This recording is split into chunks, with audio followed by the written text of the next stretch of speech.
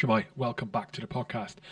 You can become a patron of H Hour by going to patreon.com/HK podcasts and support what I do and what the podcast is doing and become a part of a niche little community of podcast supporters. Yeah, become a H Hour patron. Go to patreon.com/HK podcast. Thank you. Sponsoring the podcast today are the Development Society. Development Society is a community of people who want to be better than they were yesterday. They are more than just a clothing company. They truly are a unique community of like-minded people looking to improve. From merchandise where you don't just buy it, you have to earn it, to weekly Zoom yoga sessions. They're the best kind of people you can find. They are hard workers. The DevSoc community is open to all who want to improve. So if you want to get involved with DevSoc, join their infamous Daily Waves newsletter and their Slack community. You can join their Daily Waves newsletter by going onto their website, thedevelopmentsociety.co.uk, chucking your email address into the box for the Daily Waves newsletter and sign up to that content, and you get Daily Waves in your inbox. Daily Waves of good, positive, useful information to help you with your self-improvement, personal improvement, professional improvement. They also do yoga sessions online, which you can get involved with, and they are active on Instagram and Facebook as at the Development Society. So if you want to get more of an understanding about their philosophies, what they do, how they do it, and how they can benefit you, then visit their website, thedevelopmentsociety.co.uk. In the meantime, and in their own words, stay wavy. Also sponsoring the podcast today are the Aardvark Group.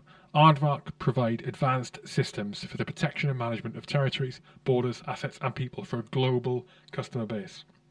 The Aardvark solution incorporates risk management, satellite and UAV imagery for situational awareness, safe systems for the investigation, identification and destruction of landmines and the remnants of war, and standoff explosive detection technologies. Aardvark operate in the humanitarian, critical defence, security and commercial sectors in the Middle East, Africa, Asia, Europe and the Americas, and they are widely regarded as the most effective landmine clearance system in the world. Their expertise is in the creation and implementation of safe systems for the investigation, decontamination and handover of land impacted by the remnants of war. Following their recent acquisition of Aardvark in August 2017, the new management has sought to develop and expand the company's offerings with systems and solutions that complement the company's highly regarded status. One such enhancement is the addition of advanced drone technology, UAVs, surveillance technology, providing the company with market-leading situational awareness for mine clearing, counter-terrorism, border security and asset protection operations. You can find out more about Aardvark at aardvark.group. You can also get a discount in their online shop, which sells kit and equipment which can be useful for people working in post-conflict zones. The discount code is HHOUR. Yep, HHOUR. HHOUR. Stick that in, you get a discount. Aardvark.group. Thanks, Aardvark, for being a sponsor of the podcast. Lastly, sponsoring the podcast today are Rugby for Heroes, a not-for-profit organisation which has been going since 2009. They were formed in the wake of the death of Private Joe Whittaker, who was sadly killed in operations, served in Afghanistan in 2008 with the Parachute Regiment. And since Rugby for Heroes have formed, they've raised in excess of £114,000 now, I think it is. They recently raised thousands of pounds at an event on the 26th of June at Old Leamingtonians RFC. It was the Rugby for Heroes Restart Festival, an incredible event. Rugby going on. There was 3 different matches going on, incredible matches. You had the Forces Barbarians playing, you had the Pacific Islands Rugby Club playing, you had the Old Leamingtonians RFC playing, and you had the Warwick Medics playing. It was an awesome day. There was live music on. There was all sorts of entertainment. There was stalls, food, beer, gin, cheap beer and gin behind the bar at OL's as well, and there was veteran-owned stalls as well. It was an incredible event for an awesome initiative, fundraising for military charities, as I said. They've got more events coming up this year, and it's well worth getting involved with Rugby for Heroes. I have been every single one of their events since I discovered Rugby for Heroes. When was it? 3 years ago now, and I intend to go to every single one of their events in the future if I can. They've got supper clubs going on, they've got more rugby festivals, they've got more beer and gin festivals. Find out more about Rugby for Heroes at rugbyforheroes.org. In fact, rugby4heroes.org works as well, I recently discovered. So rugbyforheroes.org, whichever way you want to spell it. And on social media, they are at rugby4heroes. Thank you to Mike and everybody for sponsoring the podcast. That's it. On to the podcast.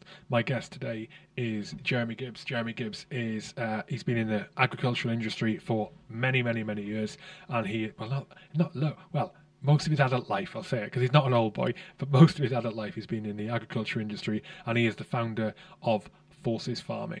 This is the H Hour podcast. My name is Hugh Keir, and my guest today is Jeremy Gibbs. Enjoy.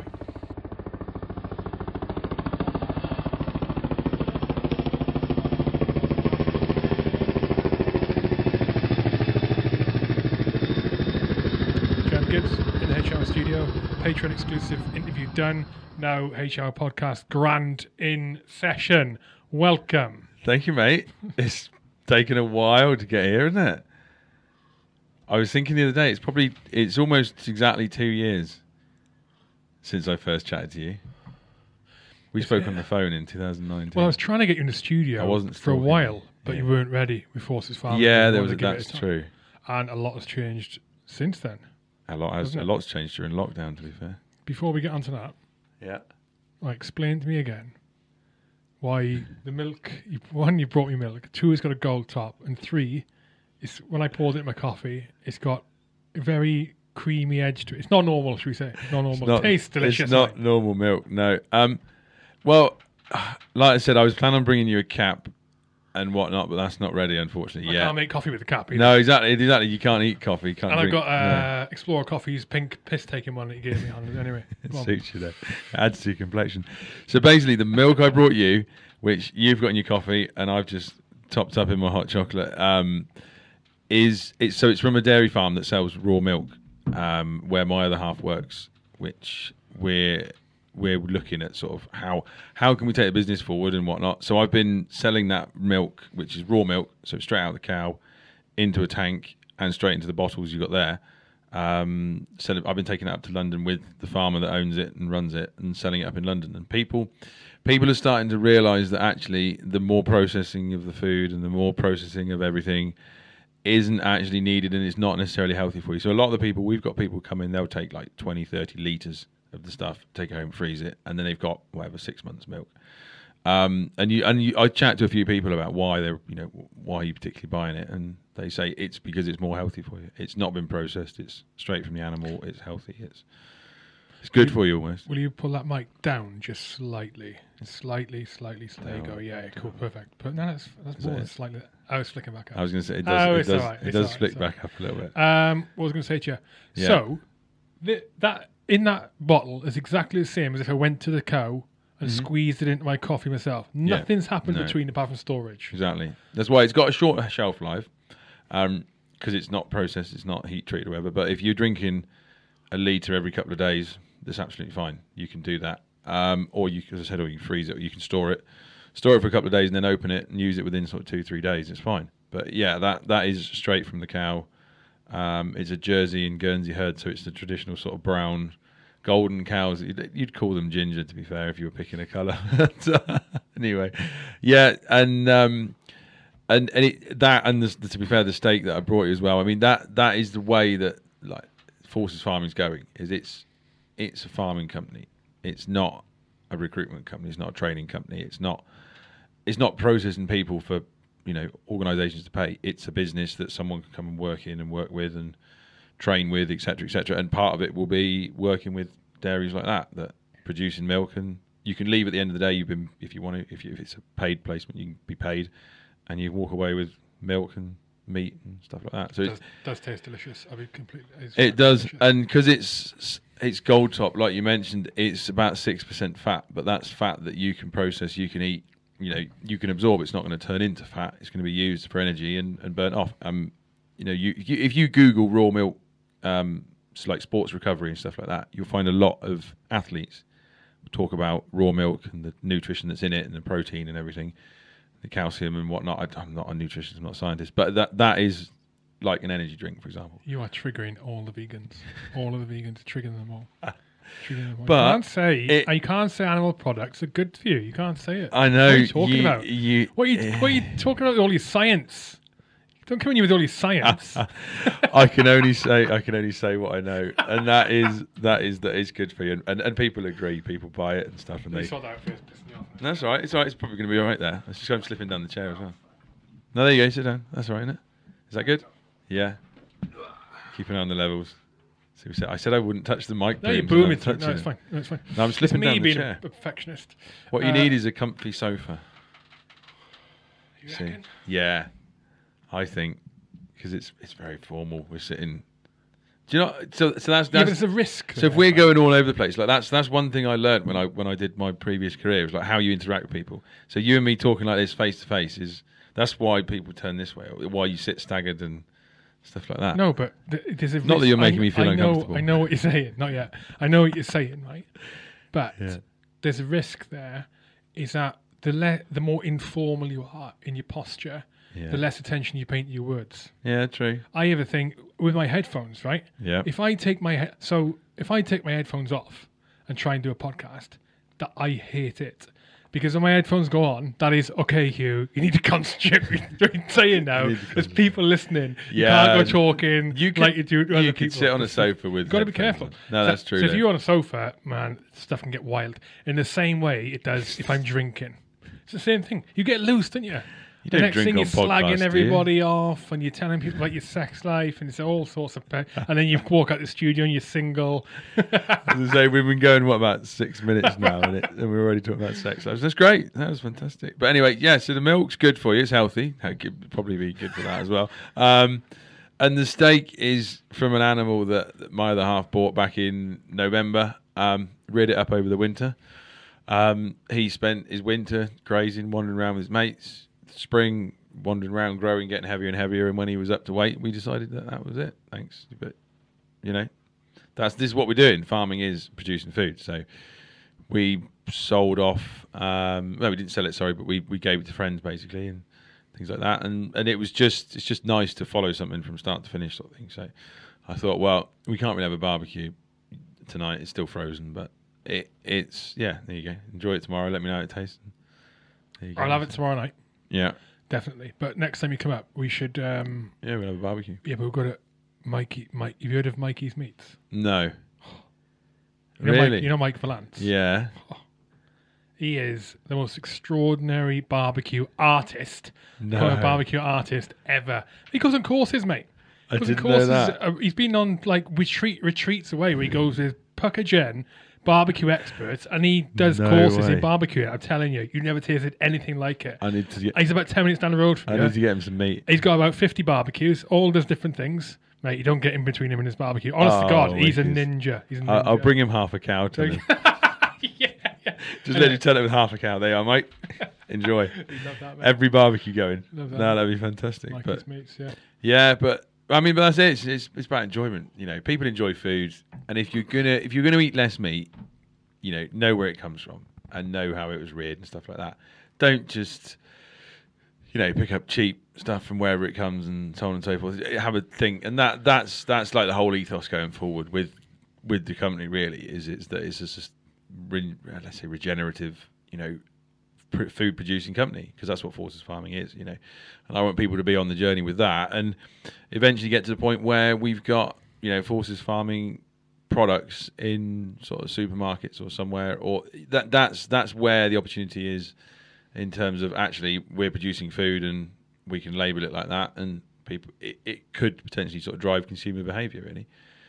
Actually I'm choosing that product because it's supporting veterans getting into agriculture. Great. We'll take a percentage And of it's sustainable. and it's sustainable, yeah, exactly. We'll take percentage of the profits and bang them into the charity. It's a self-funding model, that's the thing. Because I'm conscious, there's charitable funding. Yourself, it's gone down by 85% or something. So there's no point me going around saying, "Can I have some charity money? Can you help me do this? Can you help me do that?" Whereas if I can start a business producing food that people want, you're producing a commodity, and then part of the profits will go into funding the whole Forces Farming program. It's self-funding, and everyone has to eat in some respects. Just choose where you get it from and how it's produced, basically. So.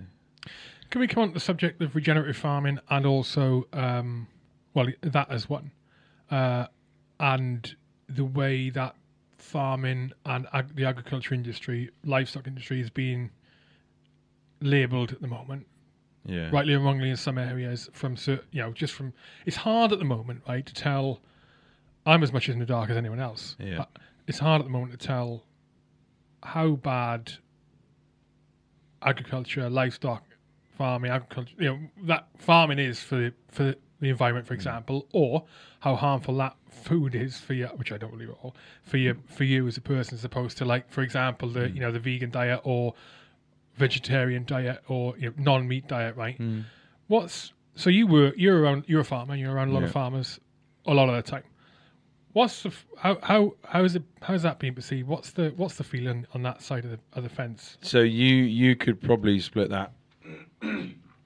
Excuse me. You probably split that into, let's say, sort of almost sort of four answers, if that makes sense, in terms of the producing food part of it, and let's say the animal agriculture and how that's perceived. It's interesting that you asked that, because as you said then, you're in the dark, and that's how I think a lot of things are. So there's the element of communication from the industry out, talking about what they're doing and what carbon they're capturing and how the things actually work on the environmental side. So there's a communication part that I think needs to improve.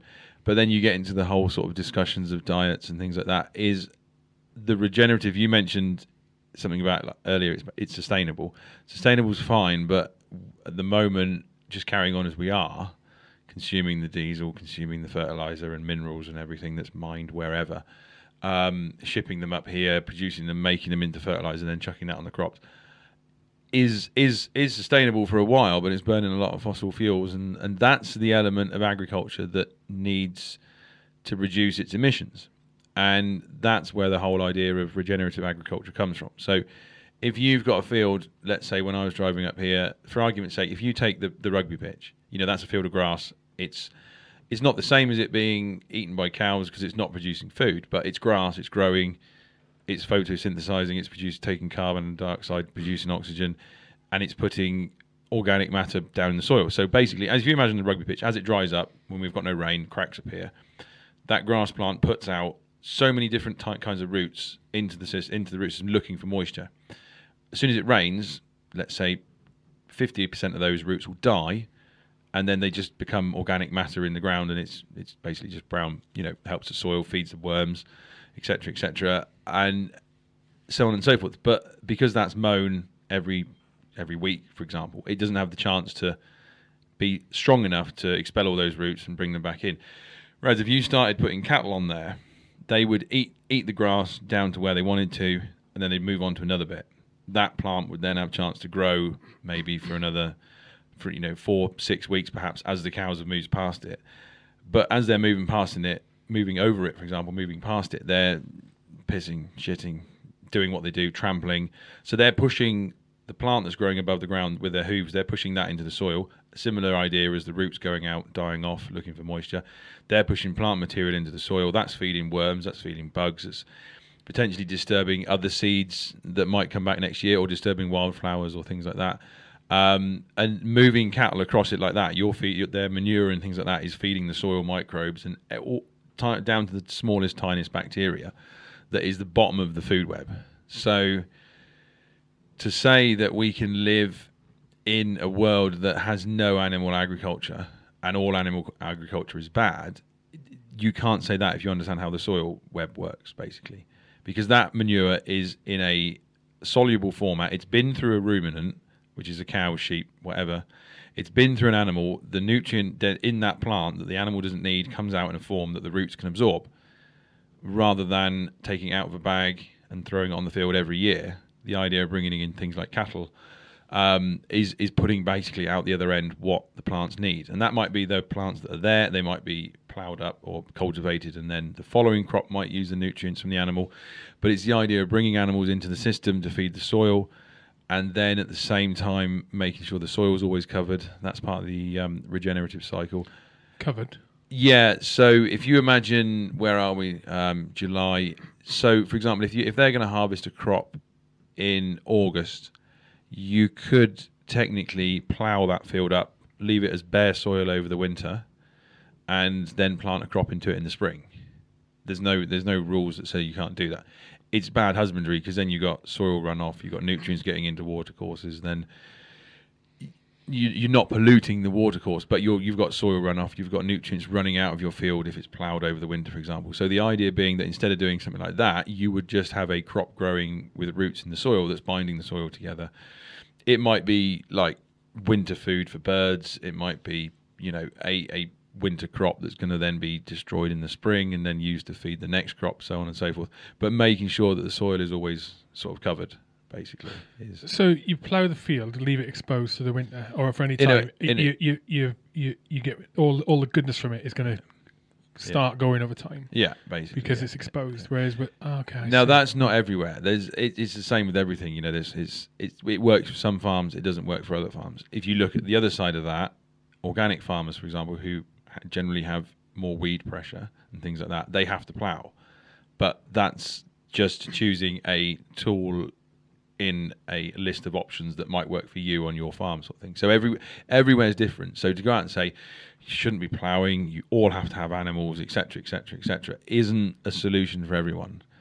And it's something that's in discussion at the moment. So everyone says farming's changing and this, that, and the other, but unless you know what's going on down to the sort of kind of detail, it all looks from the outside that they want to plant more trees, or they want to plant more whatever pollinator mixes, or this, that, and the other. And to understand the whole network of farming isn't easy. But just to say we shouldn't be eating animals, we need to eat more vegetables, isn't really a rounded argument, if that makes sense. Yeah, well, there's two. You've got the ethical side of it, haven't you, and you've got the sustainability side of it. But is there a way to regeneratively farm without animals, without using animals? Yeah, you could incorporate, what they call cover crops and things like that. And there are sources of fertilizer. So, for example, I worked for quite a large renewable energy company. They were producing biomethane. It was going straight into the grid, and then the carbon dioxide that came off that, for example, was going into the drinks industry for beers and so on and so forth. They produce as a byproduct basically the same as a cow manure, but it's not been through an animal. It's not involved in animal agriculture. And that, for example, you could use as an organic fertilizer, and that would be considerably, would have a considerable impact on the yield and things like that, and the quality of the produce if you were producing vegetables with it, for example. But yeah, no, you don't have to. You haven't got to incorporate animals. I'm a bit biased because I love cows, but that's just me. But what the livestock also brings to the table is, for example, if I wanted to get into farming, and I thought, right, I'm going to start growing crops, vegetables or something like that. If you look, so let's say an acre costs £10,000. If you then want to grow vegetables on an acre, you've got to put in quite a lot of investment. You'd probably be around, if you're doing a lot of the labour yourself with seeds and compost and everything, and the backbreaking work, making like vegetable beds and this, that, and the other, you'd either have to get a machine to do it, and you'd be turning the soil over, or you'd have to do a lot of work. But you'd be, let's say, round figures, 30 probably to 40 grand an acre. I'm only sort of random figures here, but it's an example. Whereas if I wanted to put some sheep on an acre, you could buy 5 sheep probably for 500 quid, and you could rent the acre for maybe, if you had to pay more for it, it might be 150 quid or 100 quid an acre for the year. But then you've got animals on there that are eating the grass, turning it into food. Now, yes, you're not going to have the same return, but you haven't got the same investment up front. So the idea of actually having more livestock being farmed properly, if you like, or regeneratively on land that currently doesn't use livestock is a good business opportunity for people that want to get into farming. Or investing in livestock is a lot less than investing in a combine harvester, a seed drill, fertilizer, sprays, land rent. It's just, whereas you can find bits of land, acres here, acres there, and you could have 5 or 6 sheep on it. You could rear 5 or 6 lambs and then kill them at the end of the year. They might cost you, let's say, £30-40 a lamb. You rent the field, £100 a year, and then the lamb at the end of it's probably worth 100 quid, butchered. So suddenly you've turned 30 quid into 100 quid, and you've not really done much. You've watched lambs grow eating grass, and suddenly you've got 6 lambs that can go in a butcher, and half a lamb is quite a lot of meat. So it helps a lot with younger people coming into the industry that perhaps want to start with livestock and do it that way.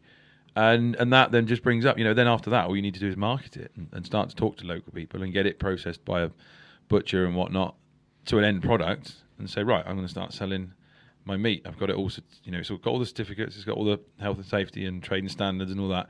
But I can go to a pub, for example, and say, do you want to buy half a lamb?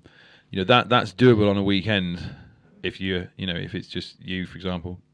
Whereas, the vegetable side, you've got so many inputs and quite a lot higher risk and a lot more work. Obviously for more return, but depends what you want to do really. And if you see, you know, some of the fields and some of the areas that are purely vegetable production. If you take carrots, for example, so it's pretty wet at the moment. Carrots are being harvested. So again, take the rugby pitch. If that was a field full of carrots... Mate, I tell you, if that was a field full of carrots, flipping heck, some people would kick off at this rugby club and they'd go mental. They would go crazy, honest to God. Precious about we should plan some for next season. That would amuse me. It would amuse me. But after the Fubars. Yeah, we'll have an 8-hour garden out here. We get growing something. No, so if you imagine if that field was, like we cancelled the rugby patch because the pitch is waterlogged. So if that field was waterlogged, but the person you were supplying said, "I'm sorry, the supermarket needs 10 tons of carrots," you've got to go out and harvest those carrots, even if it's pissing down with rain, even if you're making a mess damaging the soil, because you've got a contract to fulfill. So actually, suddenly, just switching to vegetables, it doesn't suit all of the UK. You know, I don't know what it is. I think 60% of the UK is unable to grow crops anyway, because it's hillland, upland, grassland. It's near rivers, etc. But and it's the same with Brussels sprouts, cabbage, anything that's in the field. Potatoes and stuff. You can't turn around to the supermarket and go, "Look, sorry, it's raining, it's too wet. We can't take the machine out in the field."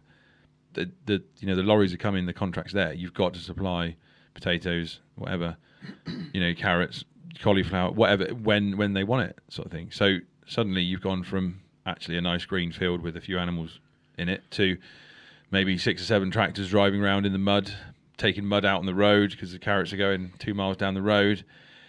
And it's a completely different idea of doing it, but there are people looking at doing smaller scale vegetables, but along the sort of no dig lines. And actually you can get into something called, it's basically called a CSA, I can't remember what it stands for, but you for example, you pay a monthly fee to that person producing the vegetables, and you get your box of vegetables or your box of meat every month or every week or however many times you want it, but you've paid for the next 6 months. So you're not going around Tesco's or wherever, or Sainsbury's or Morrison's. You're on about the consumer. Okay, yeah. right, yeah. Yeah. Well, HelloFresh do that now. Yeah, there you go. It's the same sort of thing. But a lot of smaller people are starting to do it sort of direct. So you're funding their startup business. So if I went round, for example, direct to the farm. Yeah, direct to the farm. Yeah, exactly. I was literally looking 2 weeks ago because I want to start eating healthier meat. I was looking for a meat supplier. I want a regular meat supplier. But to be honest, the ones I found a bit steep, and they were big companies. I don't want that. No, I want local. Send me some flipping steaks. Yeah, exactly. Like on a regular bit, I would happily pay for that because I look at this. Sorry, I'm jumping in here. No, I look at this. I'm probably going to pay more for those steaks than I would in Tesco's, right? But they're healthier. And the other thing is, when I go to Tesco's, I don't just buy fucking steaks. I go down all the other aisles and I fill my basket with crap. Yeah, I'm saving money. Yeah, honest to God. You are. You start shopping for what you need, and you're exactly right. And this is one thing we've been looking at doing. Is when we get the farm, as in a location, will be exactly that. We'll be starting meat boxes and things like that because. Yes, we're limited on shipping distance, but if you can say to someone, I'll tell me what you want to spend, tell me what you want, if you want mince, if you want chops, if you want lamb, if you want chicken, and we'll plan that for your month, and then we'll deliver it either, or either come and pick it up. Do you know farms do that now? Yeah, farms around you do that now? I could find some. Yeah. I am in. I am all the way in. I'm telling you. There's a friend of mine. He's Northampton direction, but anyway, there's a network. We'll have a look. But there's some good networks popping up that. I know there's one called My Local Larder on Instagram. You can have a look at that, and that's exactly what they want to do: is link up local producers with consumers. And you can go, actually, that's great. I've found 5 different shops, and I've ordered it, and it runs through this small sort of startup business that's just helping direct traffic, basically. And that's similar to what I'm doing, really. That could be the answer to this problem where all the small shops are disappearing. Yeah. There's hardly any butchers anywhere anymore. Exactly. Trying to find a butcher's rare. There's one in Warwick. Yeah. There's one in Warwick. There's one in Leamington. There's one I know of in Chelmsford. Yeah. There used to be loads of them. I know. This kind of thing could be the answer to getting your healthy food again, Yeah. getting decent food, and buying local. Yeah. Because right now, the only barrier to that is lack of options and accessibility. Yeah, exactly. There's Lidl's, there's Aldi's, there's Tesco's, there's Sainsbury's, Yeah. there's Waitrose, there's Flipper. Yeah. I don't go to Waitrose, I can't afford it. So- There's stuff everywhere. I don't know if you saw recently, but the Jeremy Clarkson did an article. I put it on my story on Instagram.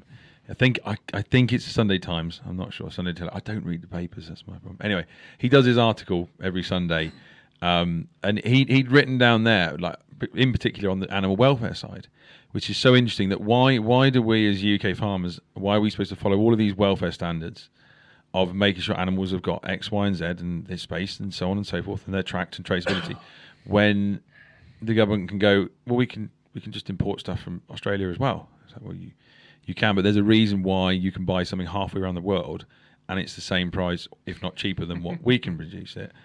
And that's the bit that people don't understand is, and this is where forces farming is different, is it's about the people. If you could go to a farm and talk to the man or woman or farmer, whoever, who's produced that food, they're proud of it. You know, he'd happily tell you about all the environmental side and the environmentally work he's doing, as well as how proud he is of the beef or chicken or milk or whatever he's producing. Because that's it. Because it's not. It's the people at the end of the line, really, and that's what I think a lot of it gets missed along the lines. Is it's shortening that sort of link to the consumer, basically. You know, a friend of mine, he started a butchery down in Battersea during lockdown. He decided that was the bit that, like you were saying, that was missing, was a local butcher. And him and his mate started it up. It's called the Butcher's Table. I think it's SW11. It's a cool place. And they age. If you want some steaks, I'd recommend ordering from them. They've like 50-day dry aged steaks, racks of beef like the length of your table is.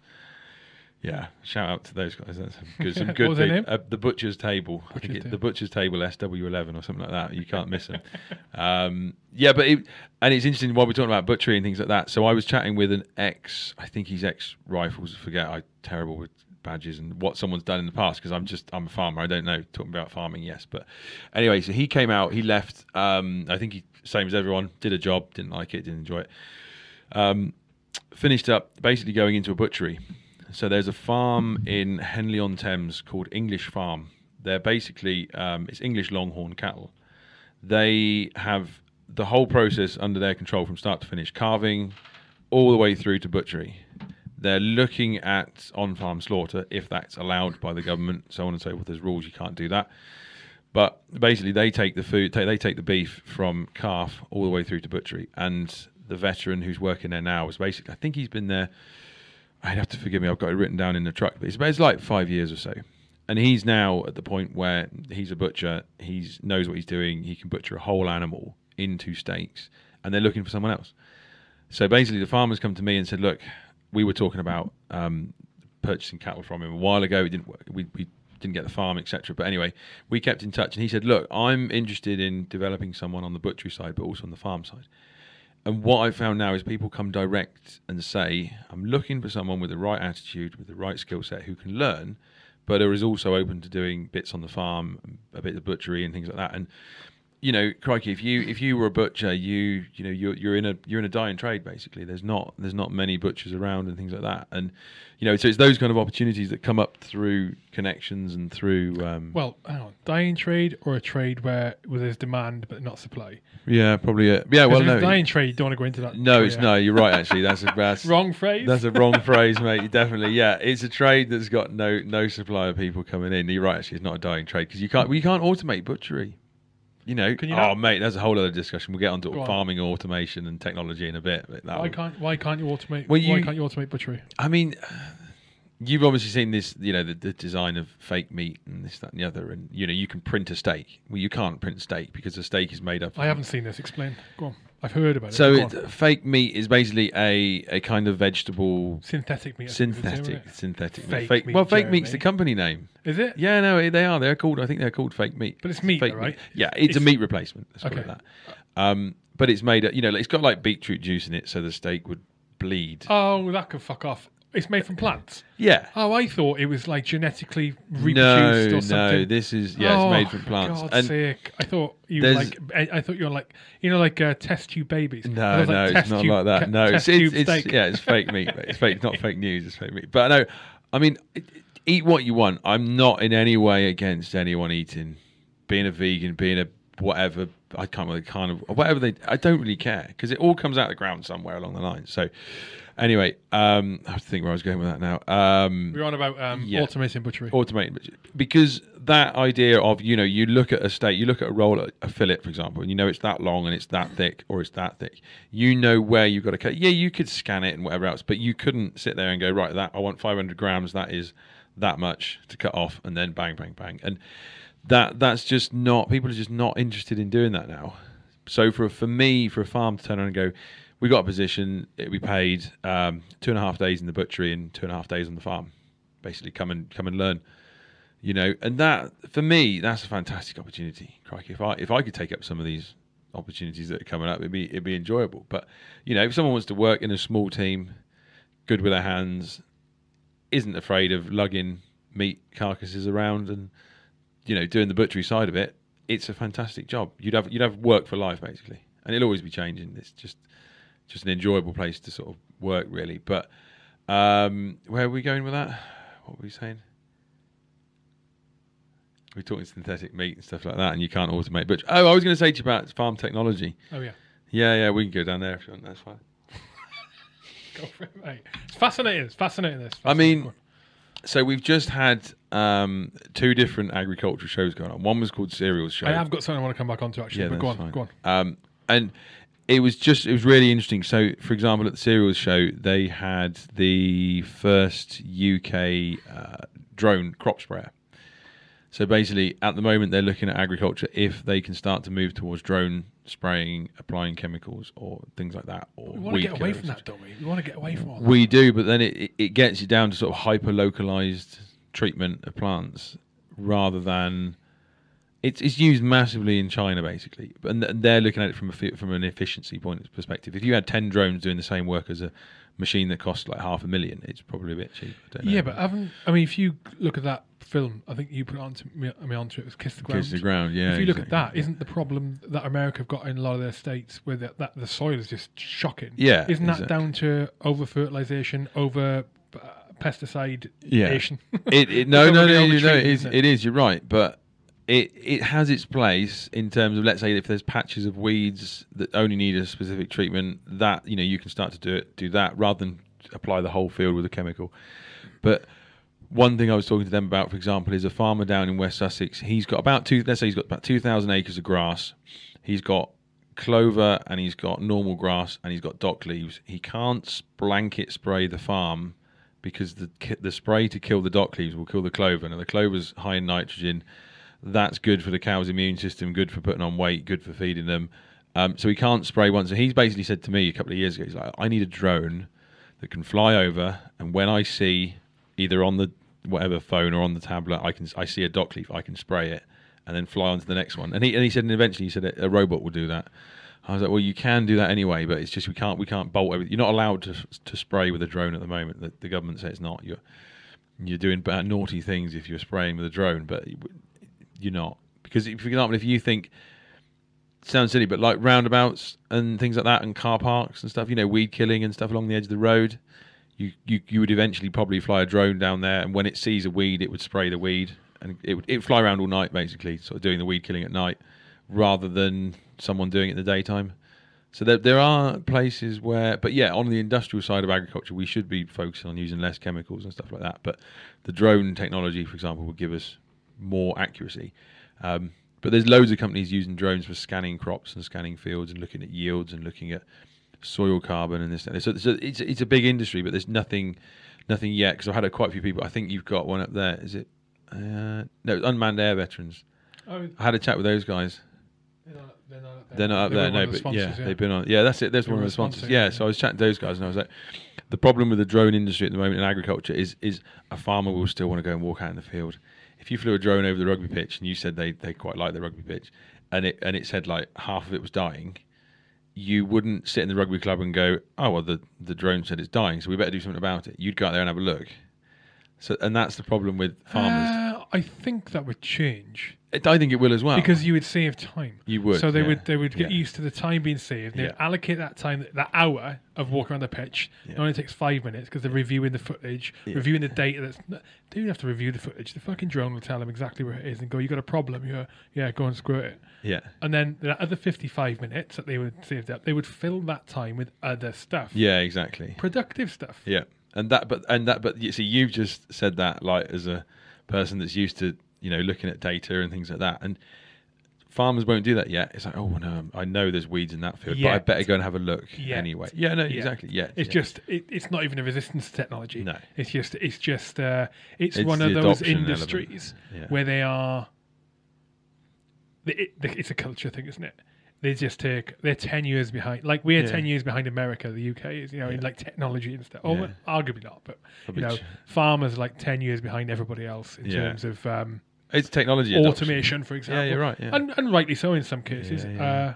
And it's a fucking art. Yeah. It's an art. Yeah. You can't just go and say one day I'm going to be a farmer one day. No. There's generations of knowledge that exactly. you guys have that you can't simply. No, you're exactly right. You know. Because you see, if you take the other end of like the technology side, would be a good example. Would be like robot milking. So suddenly you take out the element of someone needing to get up at 4:30 in the morning and go and milk, and then someone needing to go back in the evening and milk. Suddenly you've got a robot in there, and the cow will come in when she wants to. But that system, for example, it's great. It's good. It's automated. It's probably better for the cow. But number one, you've probably lost 2 people's employment because you don't need 2 people on the farm, which is fine because it's extremely hard to find anyone that wants to get up at 4:30 in the morning, milk cows, have breakfast, do something else on the farm, and then go back and milk them in the evening, like 6 days a week or whatever, like 10 on, 2 off sort of thing. Yeah, that is massive. If anyone's listening to this and wants to fancy working in the dairy industry, let me know. They're desperate for people. But if you put the robot in the element, suddenly you've got one person who's now reviewing data and going, oh, well, why didn't cow 576 give us the normal 20 litres? She's only giving us 15. I better go out and have a look at her. And she might be walking around with like a bad foot.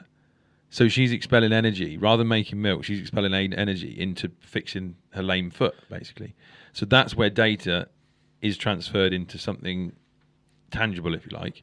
But unless you've got the network and the forward-thinking company and business and people in the right place, it won't happen, sort of thing. You've got to have someone that wants to sit there and go, oh, that's an anomaly in the data. I better go and look at that, rather than standing there physically every day putting cups on a cow. Question for you. Yeah. When you said to me robot milking, I had visions in my head of like battery hens.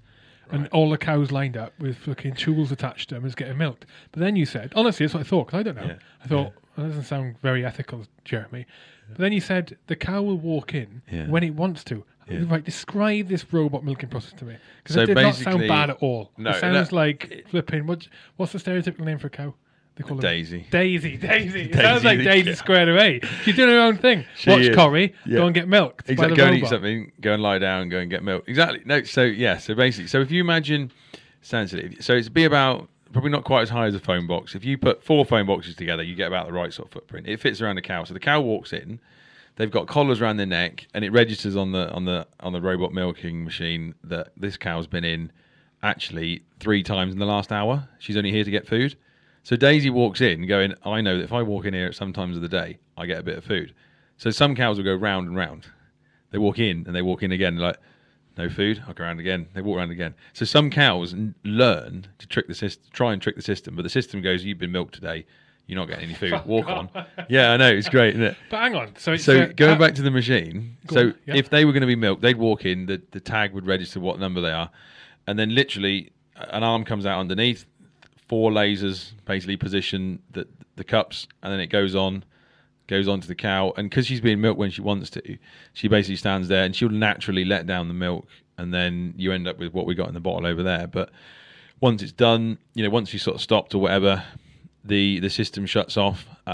You'd have like filters in there and sensors in there, so if there was any sort of like temperature change in her milk, for example, it might signify that she's got an infection or something. So don't let that milk go in with the other milk. But plus, you're looking after the cow's welfare. Yeah, exactly. What's the cow doing when it's not in that booth? When you say it's cutting about, is it grazing? No, but this is the challenge, because if you want a robot, it's very difficult to put robots in fields, if that makes sense. So there are systems where they take the milking parlours to the cows in the fields rather than making the cows come to the milking parlour. But cows have done that for generations and years and years and years. They're used to. That's why the Holstein black and white cow. That's why she was invented. Basically, was to walk and produce milk. And that was what. So where's the cow when it's not in the? So in a robot situation, she's normally eating grass or eating silage near the farm, either very closely, if she can walk out. Yeah, in a paddock. So not like locked up. No. Or they are indoors. That's the thing, because sometimes it will only work if they're around the robot, and the robot might be in a building. So some of them might be housed more than others. But that would be seasonal, would it? Yeah, or cows probably. milked all year round. The thing is, it depends on this. This is again what I was saying, like with the ploughing and stuff. Because everywhere's different. For example, you can have a farm where, say, it was 150 acres, like that's 150 foot rugby pitches, whatever. If they could access the farm like at all times, if they're in a valley, and they could walk out the farm into the grass fields, eat the grass, mill about, chat to their mates, wander back down, go into the shed with a robot, milk themselves, wander back out. That works. It's when you get to the more commercial systems where they've got, for argument's sake, 400 or 500 cows to milk, and they can't all be around wandering round. Then they need to stay basically together in a shed, and that's when you end up with the buildings that have got like cubicles and things like that. But at the end of the day, they're in there, they're lying on mattresses. It's not like they're unhappy. They're eating, they're breathing, they're healthy. It's not like they're cooped up, chained, and their ankles are whatever. It's not like you see in the videos. And the silly thing is... Well, it is like you see in the videos at those stupid fucking farms who treat their animals like that. Yeah, well, there you go. Yeah, exactly, which is what happens if you don't know where your food comes from. A good friend of mine said to me the other day, he said, here's a question for someone. He said, you can't let them think. Is someone we both know? No. He's another chap. He's helped me a lot with horses farming, actually. So you can't think about the answer. You've got to give me an answer straight away. And he said, how much does a litre of milk cost in the shop? Are you asking me? Yeah. Oh, I don't know, what, 90p? See, people don't know. Oh. So this links back to knowing where your food comes from. It's about 75p, basically. But this links back to if that litre of milk there would cost you 90p, well, actually, that 20 or 25p of that profit that you didn't think about has gone to charity. And he sort of said to me, he said, that's the element that you've got with like Forces Farming, is actually you're producing something, it could cost £1 a litre, for argument's sake. That's a really good point. I never look at the prices. No, exactly. You never look. So those what you call staple things in your diet, like milk, butter, potatoes, bread, you don't pay as close attention to as a piece of meat. So therefore, there's two elements. Number one, if you're selling milk, for example, you could sell it for that bottle there, for example, sells for £2 a litre. But that is, straight from the cow, straight to you, sort of thing. But you know where it's come from. She said, "Oops." You've banged that about 4 times. I did. I know. Okay. I can put my hands together. But Daisy's had a good life and she's been happy. But yeah, the other side of it, going away from the robot side, it is better welfare, but it's a lot of data management and knowing the animals. But it's good. It's high welfare. They can go in, they can milk themselves when they want to. They're not in a routine. If they don't want to go in for a day, two, whatever, they don't have to. And then we get on. Oh no. If we talk about dairy farms, we have to talk about like stealing the baby calves and the other argument that everyone's got. Well, we would come on to it. We didn't have to. We mentioned. No, I know, but I just thought the thing is, mate, is that I'm enjoying this conversation. I'm learning. True. No one else might listen to us. Well, no, but I'm under no illusion. There's animal cruelty. I'm under no illusion it happens, right? I'm also under no illusion that the whole vegan versus not vegan. You got the animal agriculture versus the it'd be like animal agriculture argument. There are pros and cons to both sides, right? Yeah. Again, you don't really. It's hard for me to understand and sort of and form my ideas around it, my opinions around it, without speaking to people who understand it like you do. And again, we're not fucking scientists as well, right? No. But you've got experience in doing it, and so, as well seeing it. If you can see what you're buying, that's a huge part of it these days. Social media. There's a really good account on Instagram called Cups on Cows. and it's this family that farm. Seriously, were they milking cups? That's what you put on the cow. But it's this. It's Two cows, one cup. 4. Well, I was gonna say. I'd think then. No, two cows, 8 cups. There you go. Because they got 4 teats, mate. Normally. No, but do you know what I mean? But there's no. They're not hiding anything. They are the industry. It's a family business. They're building up. Growing up, bring up a young kid, and it's just so nice to see it. But you start to see who's behind your food, who's behind it, because it is a it's an economy at the end of the day. The rural economy without farms, you could close your gates and not do anything, but things just run wild.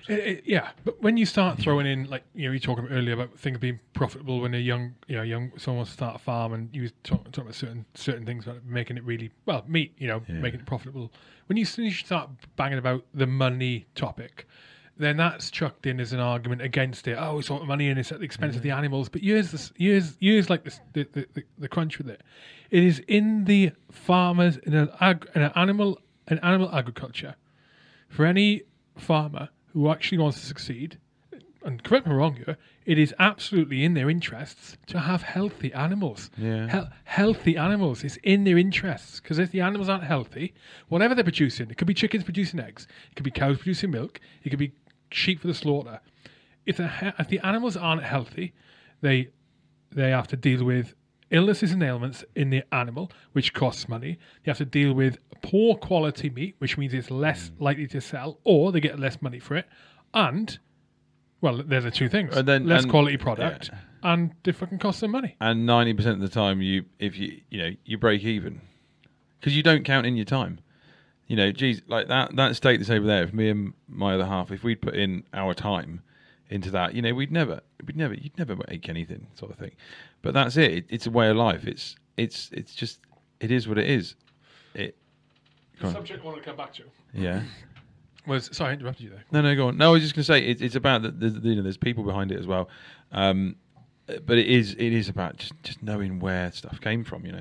Go on, you go.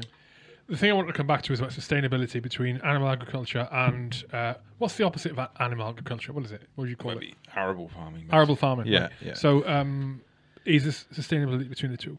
Not sustainability. The amount of resources you use. Yeah. So there is an argument that is regularly made that the resources needed, natural resources needed, to produce X amount of X amount of energy, flipping protein, flipping carbs, whatever, from animal agriculture, right, is more than what arable farming uses. So therefore, arable farming is less costly on the environment than, I know we touched on this slightly, we didn't really, that it's less costly than animal agriculture. Is that the case or not? Because you've been quite honest in some regards. Not everything being in the animal agriculture sort of. So the thing is, if you take arable farming, for example, in terms of crops, I wasn't insinuating you never lie, mind. I just meant what I meant was some of the stuff you said earlier. It isn't. You haven't wholly gone out to say no. The animal agriculture is much better than flipping vegan side. You've actually said they're quite equal in some things. So which is admirable because it's a really difficult subject to broach, especially from your side. Yeah, it is. So but at the end of the day, if you look at if I answer it, just go a different way around. If you look at producing like a kilogram of protein, what is the best way to do that? Is you have to do some sort of cultivations or some sort of something to the soil to get the crop to grow. So if we go on two paths, for example, like livestock and the crop or the vegetable sort of side, if you look at the animal agriculture side, you've got an animal that let's say if there was no one around tomorrow, cows, sheep, whatever broke out, they'd be grazing. I love coming back to the rugby pitch. I don't know why. They'd be grazing the rugby pitch because it's grass. So they would be turning that grass that we can't eat, which grows everywhere. We got the climate for it, as you can see. It's July and it's pissing down with rain and it's warm. So we can grow grass. We can grow copious amounts of grass, same as New Zealand and places further down, Brazil or whatever. So there is an animal there that can basically turn a source of protein, grass, if you like, into a source of digestible protein, which we can eat. That cow could live. You could put a cow out on a rugby pitch, and it could live there all year. You just have to move it around and make sure it had enough grass to eat. That can do that all on its own, and then lo and behold, I know you can't always go back and say everything was right, but someone killed the cow and went, we can eat that. We can put that on the fire and cook it and eat it. So suddenly it might have been a zebra, buffalo, whatever, caribou, I don't know. But that process of going, you're eating grass, we can't eat the grass, versus if you've got the same rugby pitch, you look at that and go, right, well, I need to take something out of that soil to grow something else. So I need to either move the soil and put a seed in it, and then the soil is probably not right, so I'm going to have to fertilise it. And then there's a risk of disease because it's been wet and warm, so I better put a chemical on it to stop an infection in the leaves, for example. Oh shit, now it's got dry and warm and we're about to harvest it, and suddenly there's a bug trying to eat the grains. We're going to spray it with a chemical. Right, now we're coming and harvest it with a machine and so on and so forth. They are two very, very different ways of producing basically protein. Either put an animal in an area eating something that grows very, very widely and very naturally in the UK, or you have to cultivate it. And it doesn't matter if you're eating aubergines, courgettes, whatever, that soil has to be moved. That carbon is released from the soil as soon as you move it, an element. Whereas, yes, the cow stands there, it's producing methane, but methane lasts in the atmosphere for about 10 years before it's turned into carbon dioxide and then reabsorbed into the plant. So it's a cycle. She or he or whatever's eating plants that are consuming the carbon dioxide which comes from the methane that she's producing. But going back on the arable farming, you were saying the carbon's getting released because so as soon as you move soil and you expose... Why do you need to move the soil? Explain that to me. So the idea being that if you went out into that grass and put let's say a load of wheat, for example, if you wanted to grow a loaf of bread or whatever, if you didn't move that soil and somehow destroy the grass, that grass would outcompete the wheat that's growing, and then when you come to harvest it, you'll have a load of grass seeds in the wheat. You mean turn it, you mean plough it. Exactly, plough it, turn over. Move it. Okay, But I mean, you can go through with a disc, and it will slice into a crop, for example, and it will put the seed in, it will close it up, and it will hardly move any soil. But you still have then an element of crops growing around it that are a competition. So this is where, like on that Kiss the Ground movie, they talk about the chemical Roundup or glyphosate. So if you wanted to get a good crop of wheat out of that rugby pitch, for example... Phil Eales is going to go mental. Let's choose something else. I'm joking. He looks after that pitch. There you go. Yeah. So you'd go out there with a weed killer, basically, and you'd kill all the grass, and then you could plant a crop of wheat or whatever, or courgettes or aubergines into it in theory, and they'll grow because the grass is all dead. But at the same time as you spraying to kill the grass, you're killing things in the soil that are beneficial. So that's the whole argument of actually, and if this is a good friend of mine in the Cotswolds, this is what he approaches, or how he approaches it, is basically you move the soil as little as possible, because as soon as you move the soil, basically the soil says, I'm exposed, I want something to grow, and they generally grow weeds, for example. So like a molehill, for example, would grow. Chances are in a couple of years you'd end up with a dock leaf growing there, for example. Huh. So seeds, like weed seeds, can stay in the soil for like 25, 30 years and not grow. And as soon as you pull a plough through like a rugby pitch, you're exposing those seeds to the surface that might have been there for 25 years and not grown. And then all of a sudden they go, I've got a bit of moisture, it's nice and sunny, I'll start growing.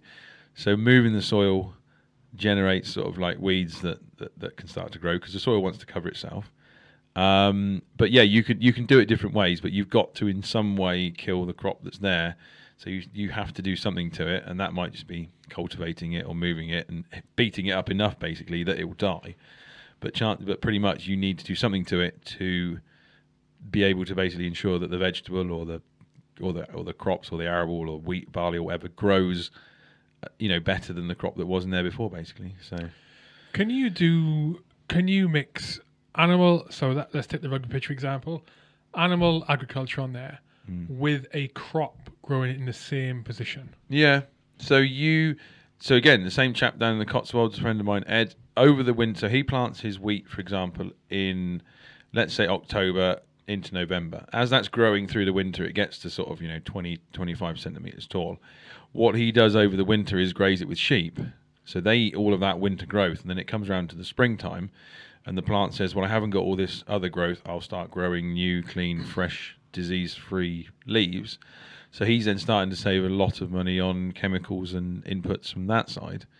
But that's also while feeding lambs over the winter on the winter grown wheat that he's then going to combine in the spring or in the summer, basically. So you can do it in the same field. It's just a different way of thinking, and that's one of the things that. Can you not? Aren't there crops you can do at the same time? Isn't that one of the things that they did in Kiss the Ground, one of the farms there? Probably it depends on where it was in the world. But they had some. I think they got a much wider variety. Yeah, of like millet and things like that. You can cut it and it will keep coming back, and cut it and it keep coming back. And chicory is another one you see. So chicory has actually got like anti-parasitic properties in it. So do you remember when you chicory? Yeah. So you get it in supermarkets. It's in a different format that it grows in the field, but. Never even heard of it. It's like a pink. It looks like a pink lettuce in it, but it's a bit thicker, whiter stems. But and the same, when you used to run around as a kid and you'd get that sticky stuff that you'd grab out the hedge and stick on someone's back. So that is a. I know Nick Goldsmith will know this, but I can't remember. But that's like a natural toxic flush. So if animals eat that, it will basically flush their entire system. If they had worms, for example, they'd go and pick that out of the hedge and go, I need to flush the system, diarrhea for a couple of days. But that also works for us and things like that. So there's all these natural elements to if you can feed animals healthy or healthier crops or wider diversity, then actually they're growing even better and even healthier than using any chemicals. So chicory you could cut and keep cutting again. And then every 6 weeks, for example, if you fed that to the animals, they'd fill up with chicory, but the anti-parasitic properties that are in chicory leaves basically kill all the worms naturally. And it's the same. So willow is probably growing everywhere around here. You see like weeping willow and stuff like that. That's got the base chemical for aspirin in it. So cattle and sheep will chew the leaves and the bark as a natural painkiller. So if you ever, see them, cows browsing hedges and things like that, then they're generally picking up something because they might not be feeling 100%. So there's so much you can do, and the environmental side of it is, it's like it just fits together. Crops grow better on the shit that comes out of a cow. It's not natural. It is.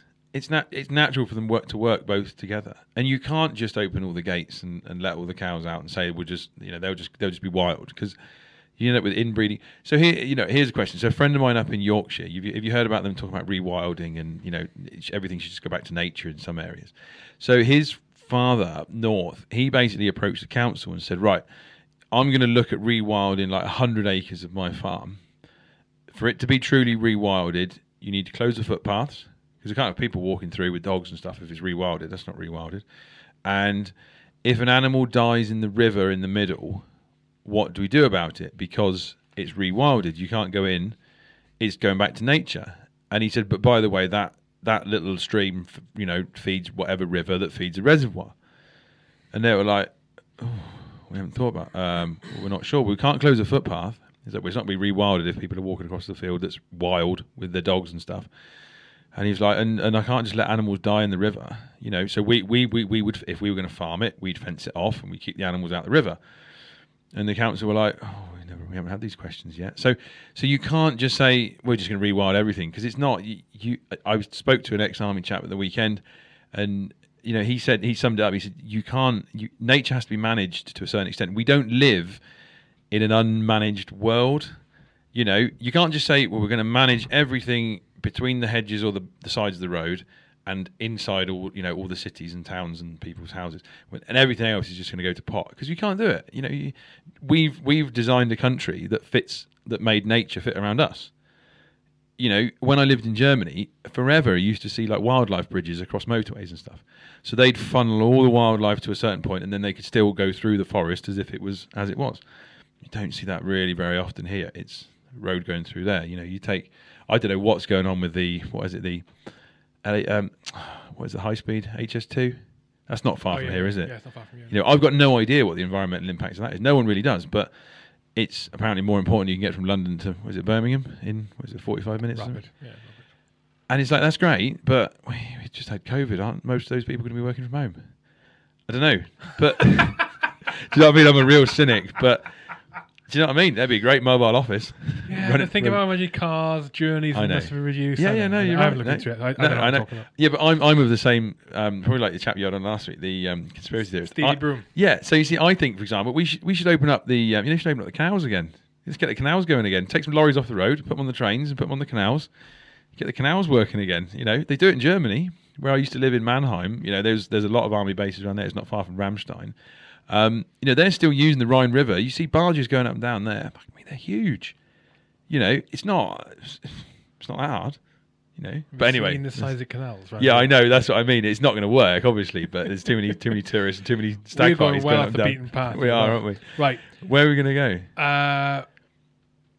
Do you want me to talk about Forces Farming? That's where what I it was came going to from? ask you. So, That's probably why I so came the up. aspiration is for the farm, Yeah. right?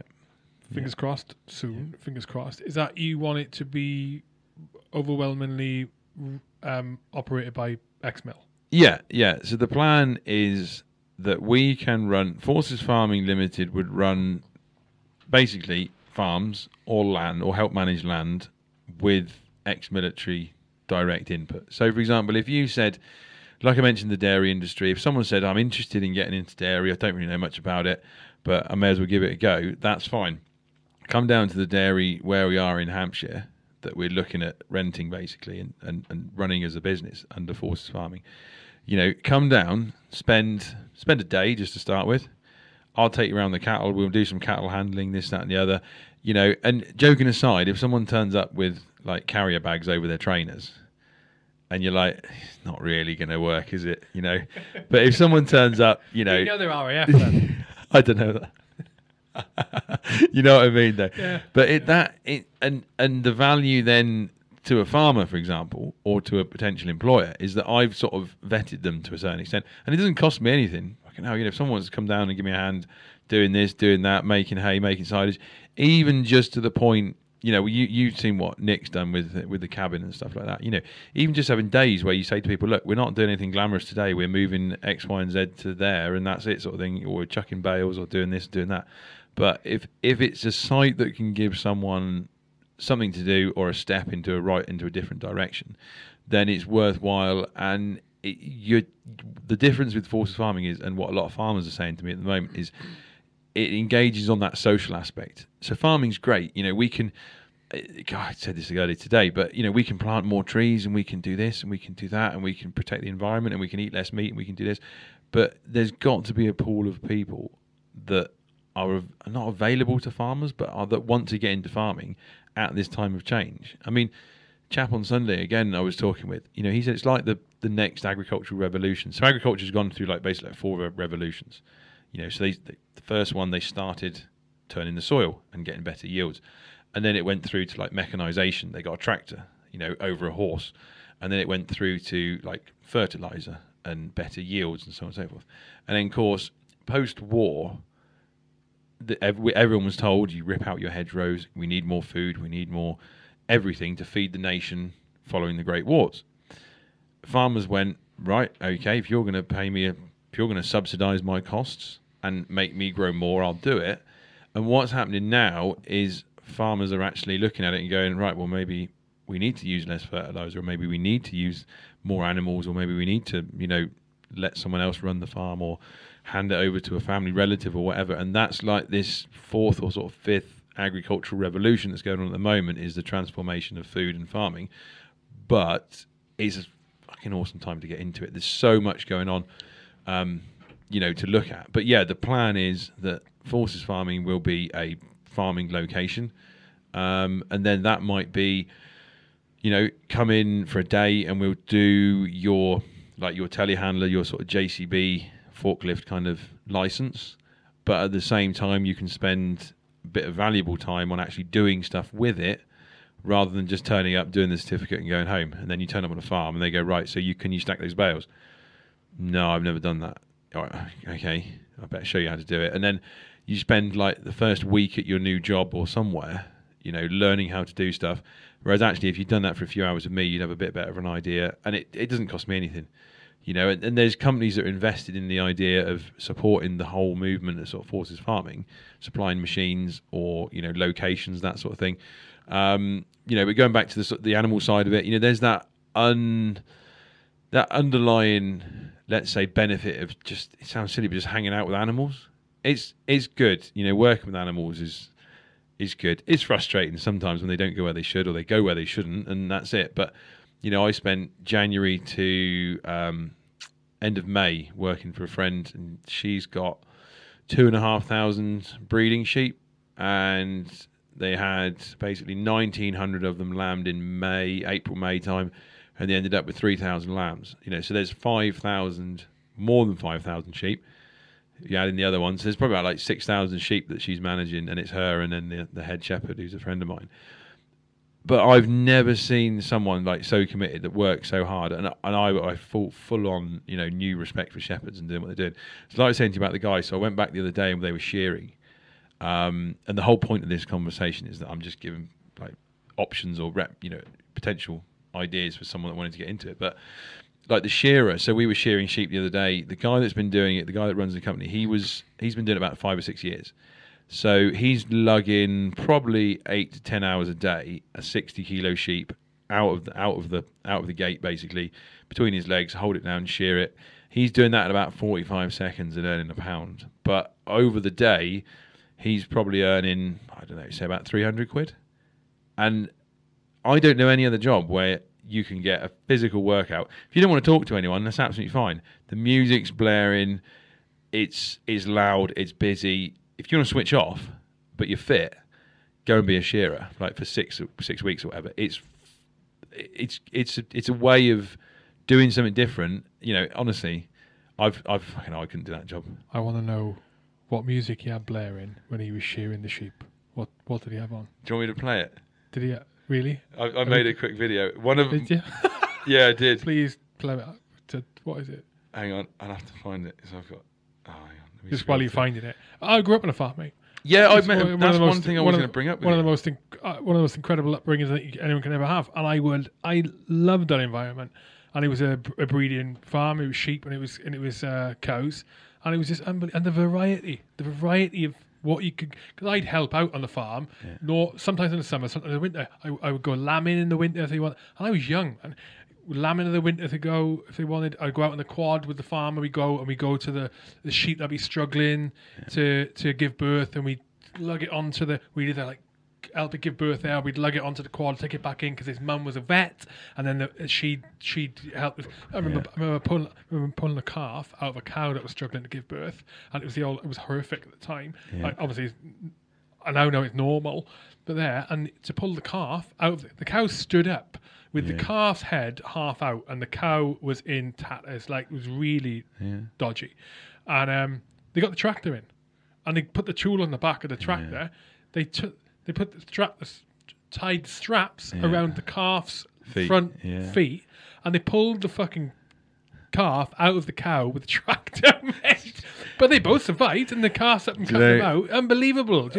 And then the baling in the summer, like you said. You got this. That's not normal, by the way. You don't normally pull cows. No, I know. But it's and then like dipping the sheep, and it's just there's such variety. It's physical workout. Yeah. It's not what I was doing as a kid because I wasn't at that level. But it's brain work. It's complex stuff. And I remember what the farm hands were like with each other. It was just fucking banter. Yeah. It's just banter. It's just good. That kind of environment. I think that you would crave when you leave to go and where'd you get it? There's certain industries, obvious industries where you can go and get that. Construction industry, you get the banter. It's fucking hard work. People are grafting. It's open. It's honest. Someone gets thumped every so often, rightly so, because they messed up, kind of thing. Exactly. Farming is another one like that. Yeah. Farming is another one like that. That banter element is. I mean, someone said to me once when we were at Mission Motorsport. Up at Silverstone, there was a chap came over. He was an ex-Marine. I can't remember what he ended up doing, but his family farmed. And he said to me, he was at home, and one of the workmen said something to him, and he turned around to me. He was like, "Mate, that is fucking dark." And he was Where was he on a farm? His family had a farm. Oh right, yes. Right. And this guy had been there like 40 or 50 years. He'd worked on the family farm, so he'd known his parents like 20 years before this chap was born or whatever. But he turned around to me. And he was like, "That's fucking dark. You can't believe you said that." And he went, "What do you mean?" He was like, mate, he said, some of the stuff I've seen is that, like, it's boot neck, isn't it? They call it. Yeah. He's like, that's like something I would say. Where does it come from? He was like, well, I fucking grew up on a farm, mate. He said, that's not half the humour I've got. And what I always say to people is, you don't need to, if I put my Forces farming hat on rather than a dirty farming hat, but if you don't want to transition as much as possible, as much as you think you have to, well, fucking hell, go and work on a farm. You can have that bad. If you don't want to talk to anyone, fucking hell, you don't have to. You can either sit in a tractor on your own, or you can go and be a shepherd on your own. You don't have to talk to anyone. But if you do want a load of banter where you're taking the piss out of each other, we had it a couple of years ago. I was on the harvest team. We had two forage harvesters harvesting crop for the biogas plant, and there was about 6 of us on the trailers. We would chat all day on the CB radios. You didn't even have the radio on, and I've never known like 9 blokes just get on like that and have a laugh and have banter and take the piss out of each other. And you can't do that if you work in a bank or on a high street, or or have to wait till you get. That's the thing, though, or you have to wait till you get home till you can have a bit of a cool off sort of thing. It's like, no, if you're on a bad day, fucking hell, just jump out the tractor and have 5 minutes and chill out. It's not. No one's going to shoot you. No one's going to fucking tell you off if you're having a bad day and you say something. Fucking hell. That's the other side of farming. To be fair, that I did want to mention. It's the industry with the highest suicidal rate, and it's mental health is a serious thing in farming. I don't put any kind of rose-tinted spectacles on the industry. It's like, it's fucking hard work. It's long hours. If you want to commit to it, it's, if you get like the assistant shepherd, for example, where I was saying was lambing. If he gets a phone call on Sunday night at 7:00, if he's just sitting down for a roast dinner and they ring and say, sorry, the sheep are out or the cows are out, that's it. He's got to go. So it works both ways, but it's a fucking good place to be.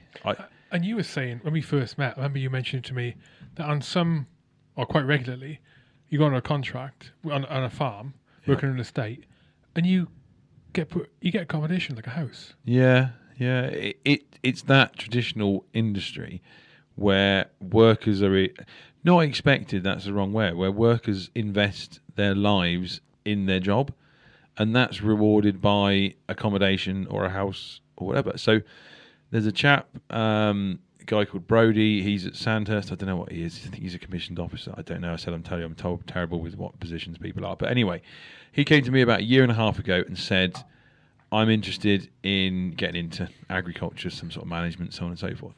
Wind forward about 1.5 years. Of course, we had COVID in between. But I was at a show a couple of weeks ago, and a guy I know who works for an organisation, we had a chat, caught up, etc. And as I was leaving, he said, by the way, farmer friend of mine in North Warwickshire somewhere, I can't remember exactly where it is off the top of my head, the farm manager there is well over retirement age. Do you know of anyone ex-military that's interested in getting into becoming like a trainee farm manager? And I said, yeah, I do. I've got exactly the bloke.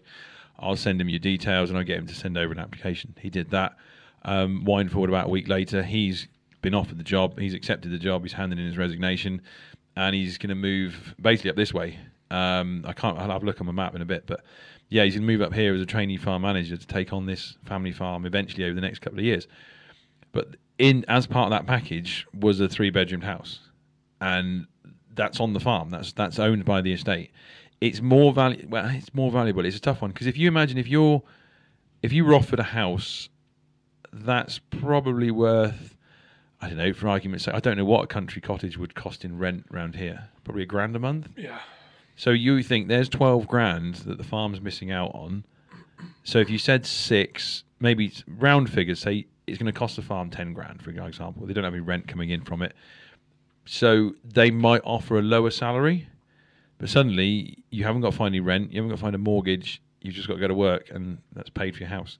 It's a big pressure off of your sort of mind. And there are still jobs available, So he's been offered a job with a house and accepted it, and he's working out the sort of circumstances with them now, kind of thing. But because you're invested in that family, invested in that job, you're rewarded sort of accordingly, which whether that's a house or a vehicle, probably a vehicle costs, I don't know, best part of 5-6 grand a year. If you don't have to pay for a car, if you're not paying for fuel, suddenly you're not, you don't have to pay insurance, you don't have to pay tax, MOT. It's worth quite a lot every month, and as long as you don't abuse it, it's sort of, it works out. But likewise on the other side is if someone then decides to leave, that I wouldn't have said can cause ripples, but it's quite a sensitive industry. So if you just had a bad day And we're like, fuck this, I'm not having to do this. I'm not getting up tomorrow. I'm not going to milk tomorrow. Well, hang on a minute. Suddenly, there's no one else that can do it. If you've had a bad day, you sort of need, sounds really bad, but you kind of need to suck it up, buttercup, because tomorrow the cows need to be milked. Same as the military. Exactly. You can't walk out, you can't go, and you can't unfit. But, and this is where Forces Farming sort of sits, you can ring me up and have a chat and go, do you know what? I had a fucking shit day. Calves died. Another cow did this. You know, that didn't fucking work. I put the milk in the wrong place. You know, that's shit. They shouted at, fucking hit that mic again. They shouted at me for this. You know, and I sort of sit in between the employer and the person that's doing the work and say, all right, well, hang on a minute. I'll ring them up and I'll talk to them about X, Y, and Z.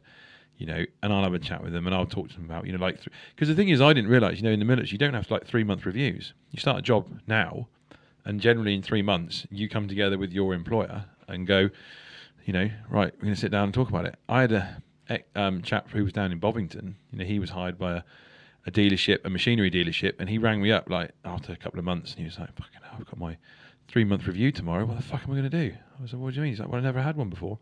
We just got promoted and moved, and that was it. And I was like, right, first of all, it's as much for you to tell the company if something's not right as it is for them to tell you if something's not going right on your side.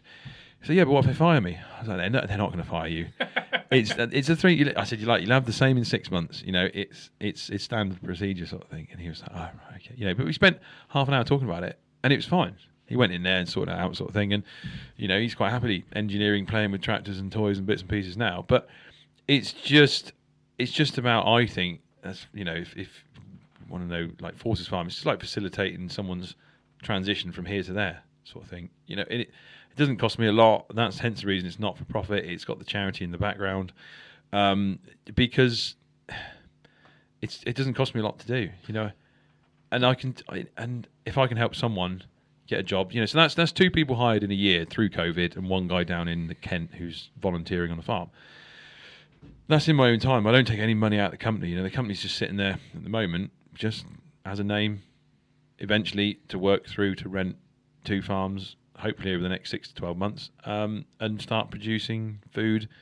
As we highlighted with the price of milk, if you think it costs you 90p and it actually costs you 75, there's a margin there to, in inverted commas, that could go into charity, that could fund this whole project. And that's where the idea of Forces Farming Food comes from, is that it's a self-funding sort of charity, basically. So, oh, fucking hell, stop. You've bumped that mic 5 times. I know, I'm going to tell you.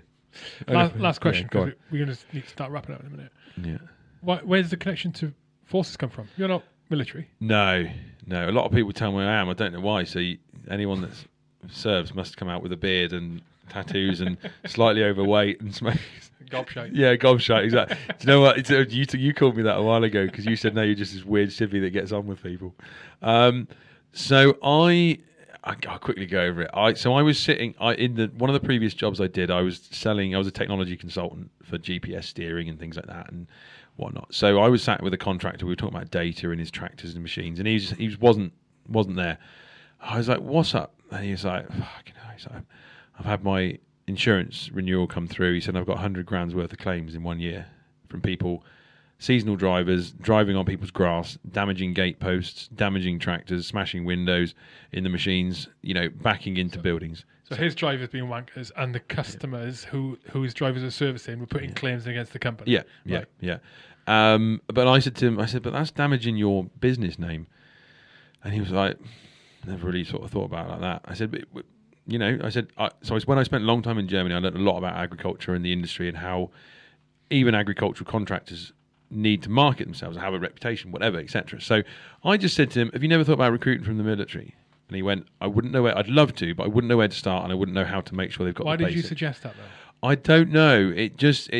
I've always known there's a crossover, but it just came to me, and I was just thinking, it was down like near Guildford, and I was just thinking, there must be a group of people, let's say a sector, who have come out, and then through when I moved back to the UK from Germany, I got back in touch with Nick Garland, and I think it was 2016 when he left, and we just sort of picked up. I just rang him up, and I was like, when you came to leave, I said, was agriculture put to you as a job? And he was like, mate, it's not even on the radar.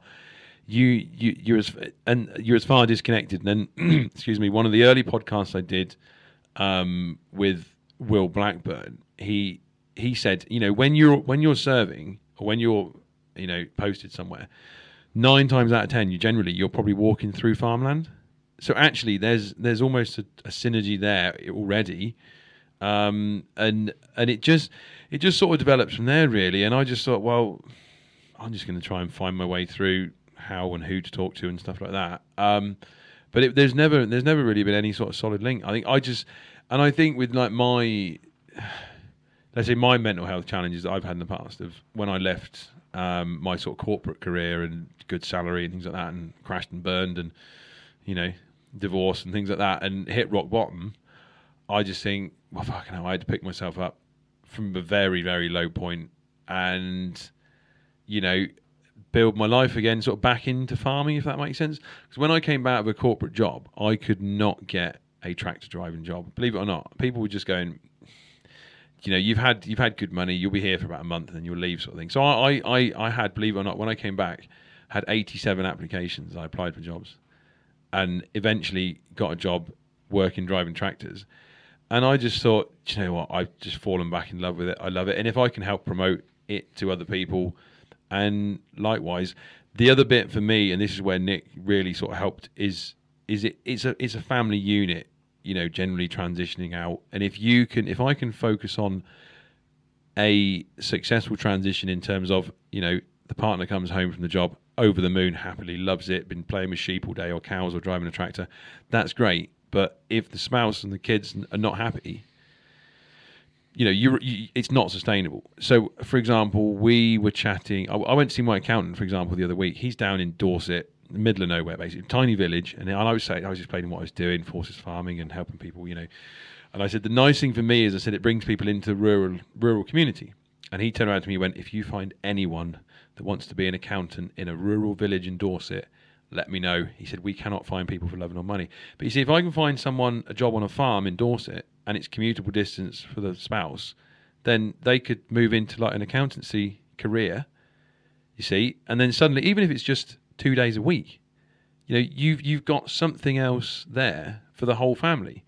And it's that element there that's really important, I think, to move forward. And that's why, Forces Farming's a farming business, because it's me and my other half and the animals. And it's about the farmer, it's about the person, if that makes sense. That's where the whole industry sort of starts. And if you can get the whole family on board with that, then you're on to a good direction, shall we say. And I saw something the other day, it was in an article, and the sentence started with "farmers trust farmers."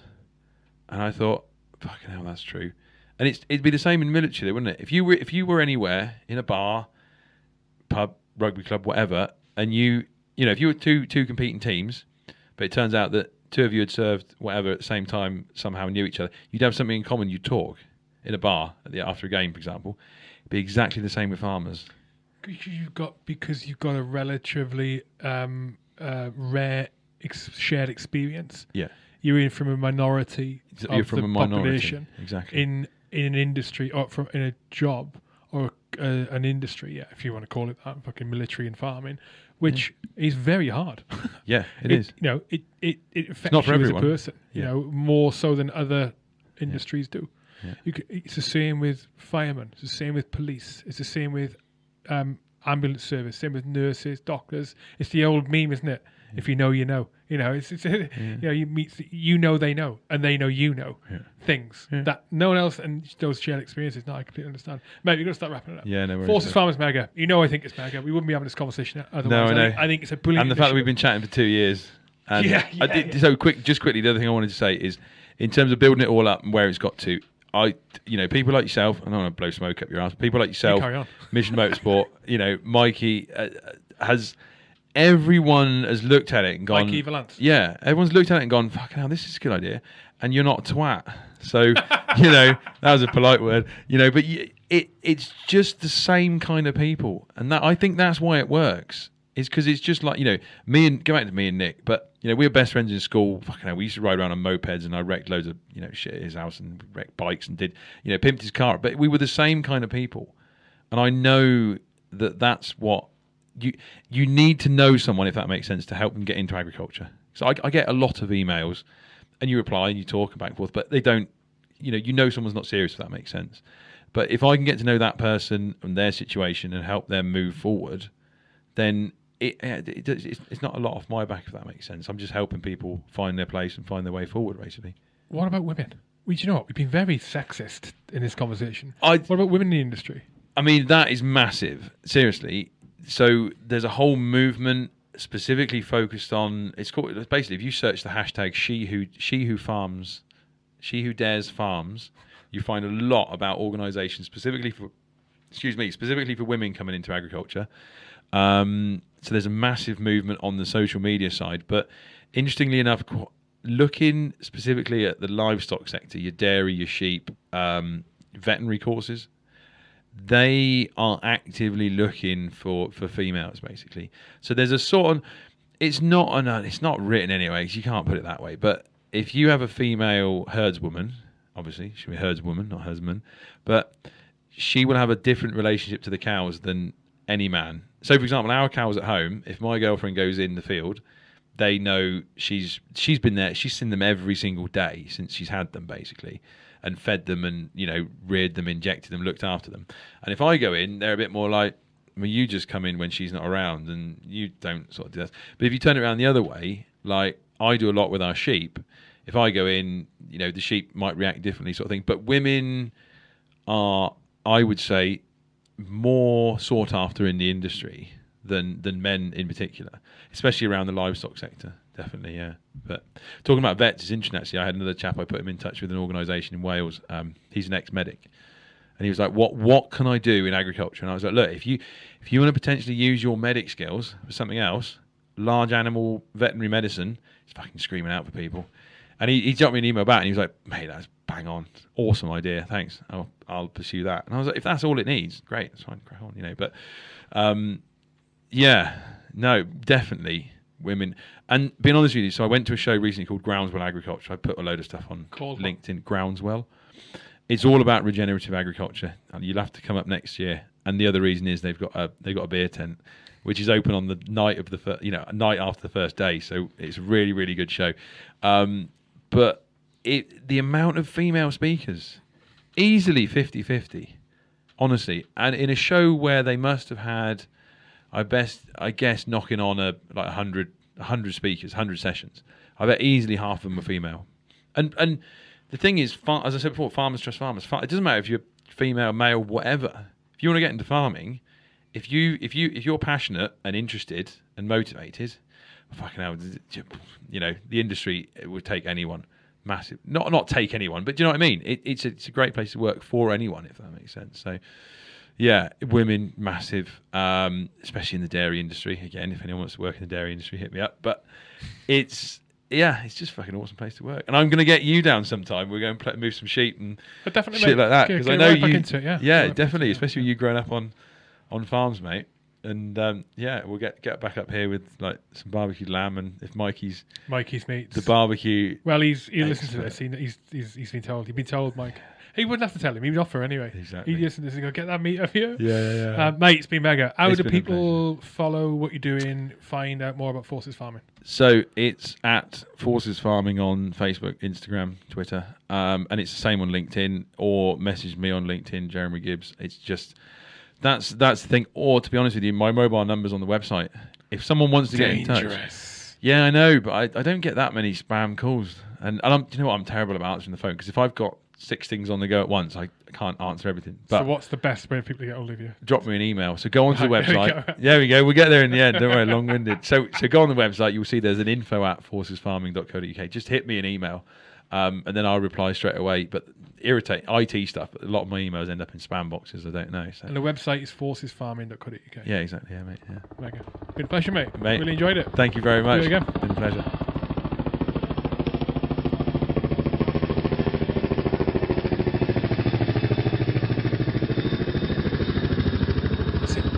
Another shout out to my sponsors. Thank you to Rugby Heroes, a not-for-profit organisation fundraising for military charities since 2009, and they've raised approximately £114,000 in doing so. An incredible amount of money raised organising charitable events, rugby and beer and gin orientated events.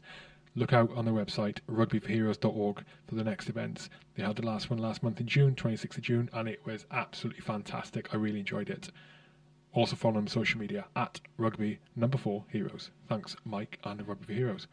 Also sponsoring the podcast today were the Aardvark Group. The Aardvark Group deploy technical innovations, cutting-edge technology, surveillance technology, drone technology, and ground-based technology to try and rid the world of unexploded ordnance and unexploded landmines, and also to make post-conflict zones a safer place for operating in, working in, and for the local population. Go to aardvark.group, hit their shop, and if you work in a post-conflict zone and need some kit, their shop can provide it to you. Enter the discount code HHOUR, so H-hour without the hyphen, and you'll get a discount at their shop. Thank you, Aardvark. Aardvark.group. Finally, sponsoring the podcast today were the Development Society. The Development Society is a community of like-minded people who want to be better than they were yesterday. Go to their website, thedevelopmentsociety.co.uk, and sign up for the Daily Waves newsletter. You will get a host of information, very useful information, into your inbox on a daily basis. You'll also get you'll get access to their to when their Zoom yoga sessions are being held. They're the best kind of people you can be involved in if you want self-improvement, personal improvement, professional improvement. DevSoc is the place to go. They're also on social media at the Development Society. Thank you to all my sponsors. Thank you to you. If you're enjoying what I'm doing, please become a patron of the podcast. Go to patreon.com/HK podcast. And for the price of a coffee a month, you can support what I'm doing and be a even more integral part of the podcast, part of the core community, right at the centre of H-Hour. Patreon.com/HK podcasts. That's it. Until next time, out.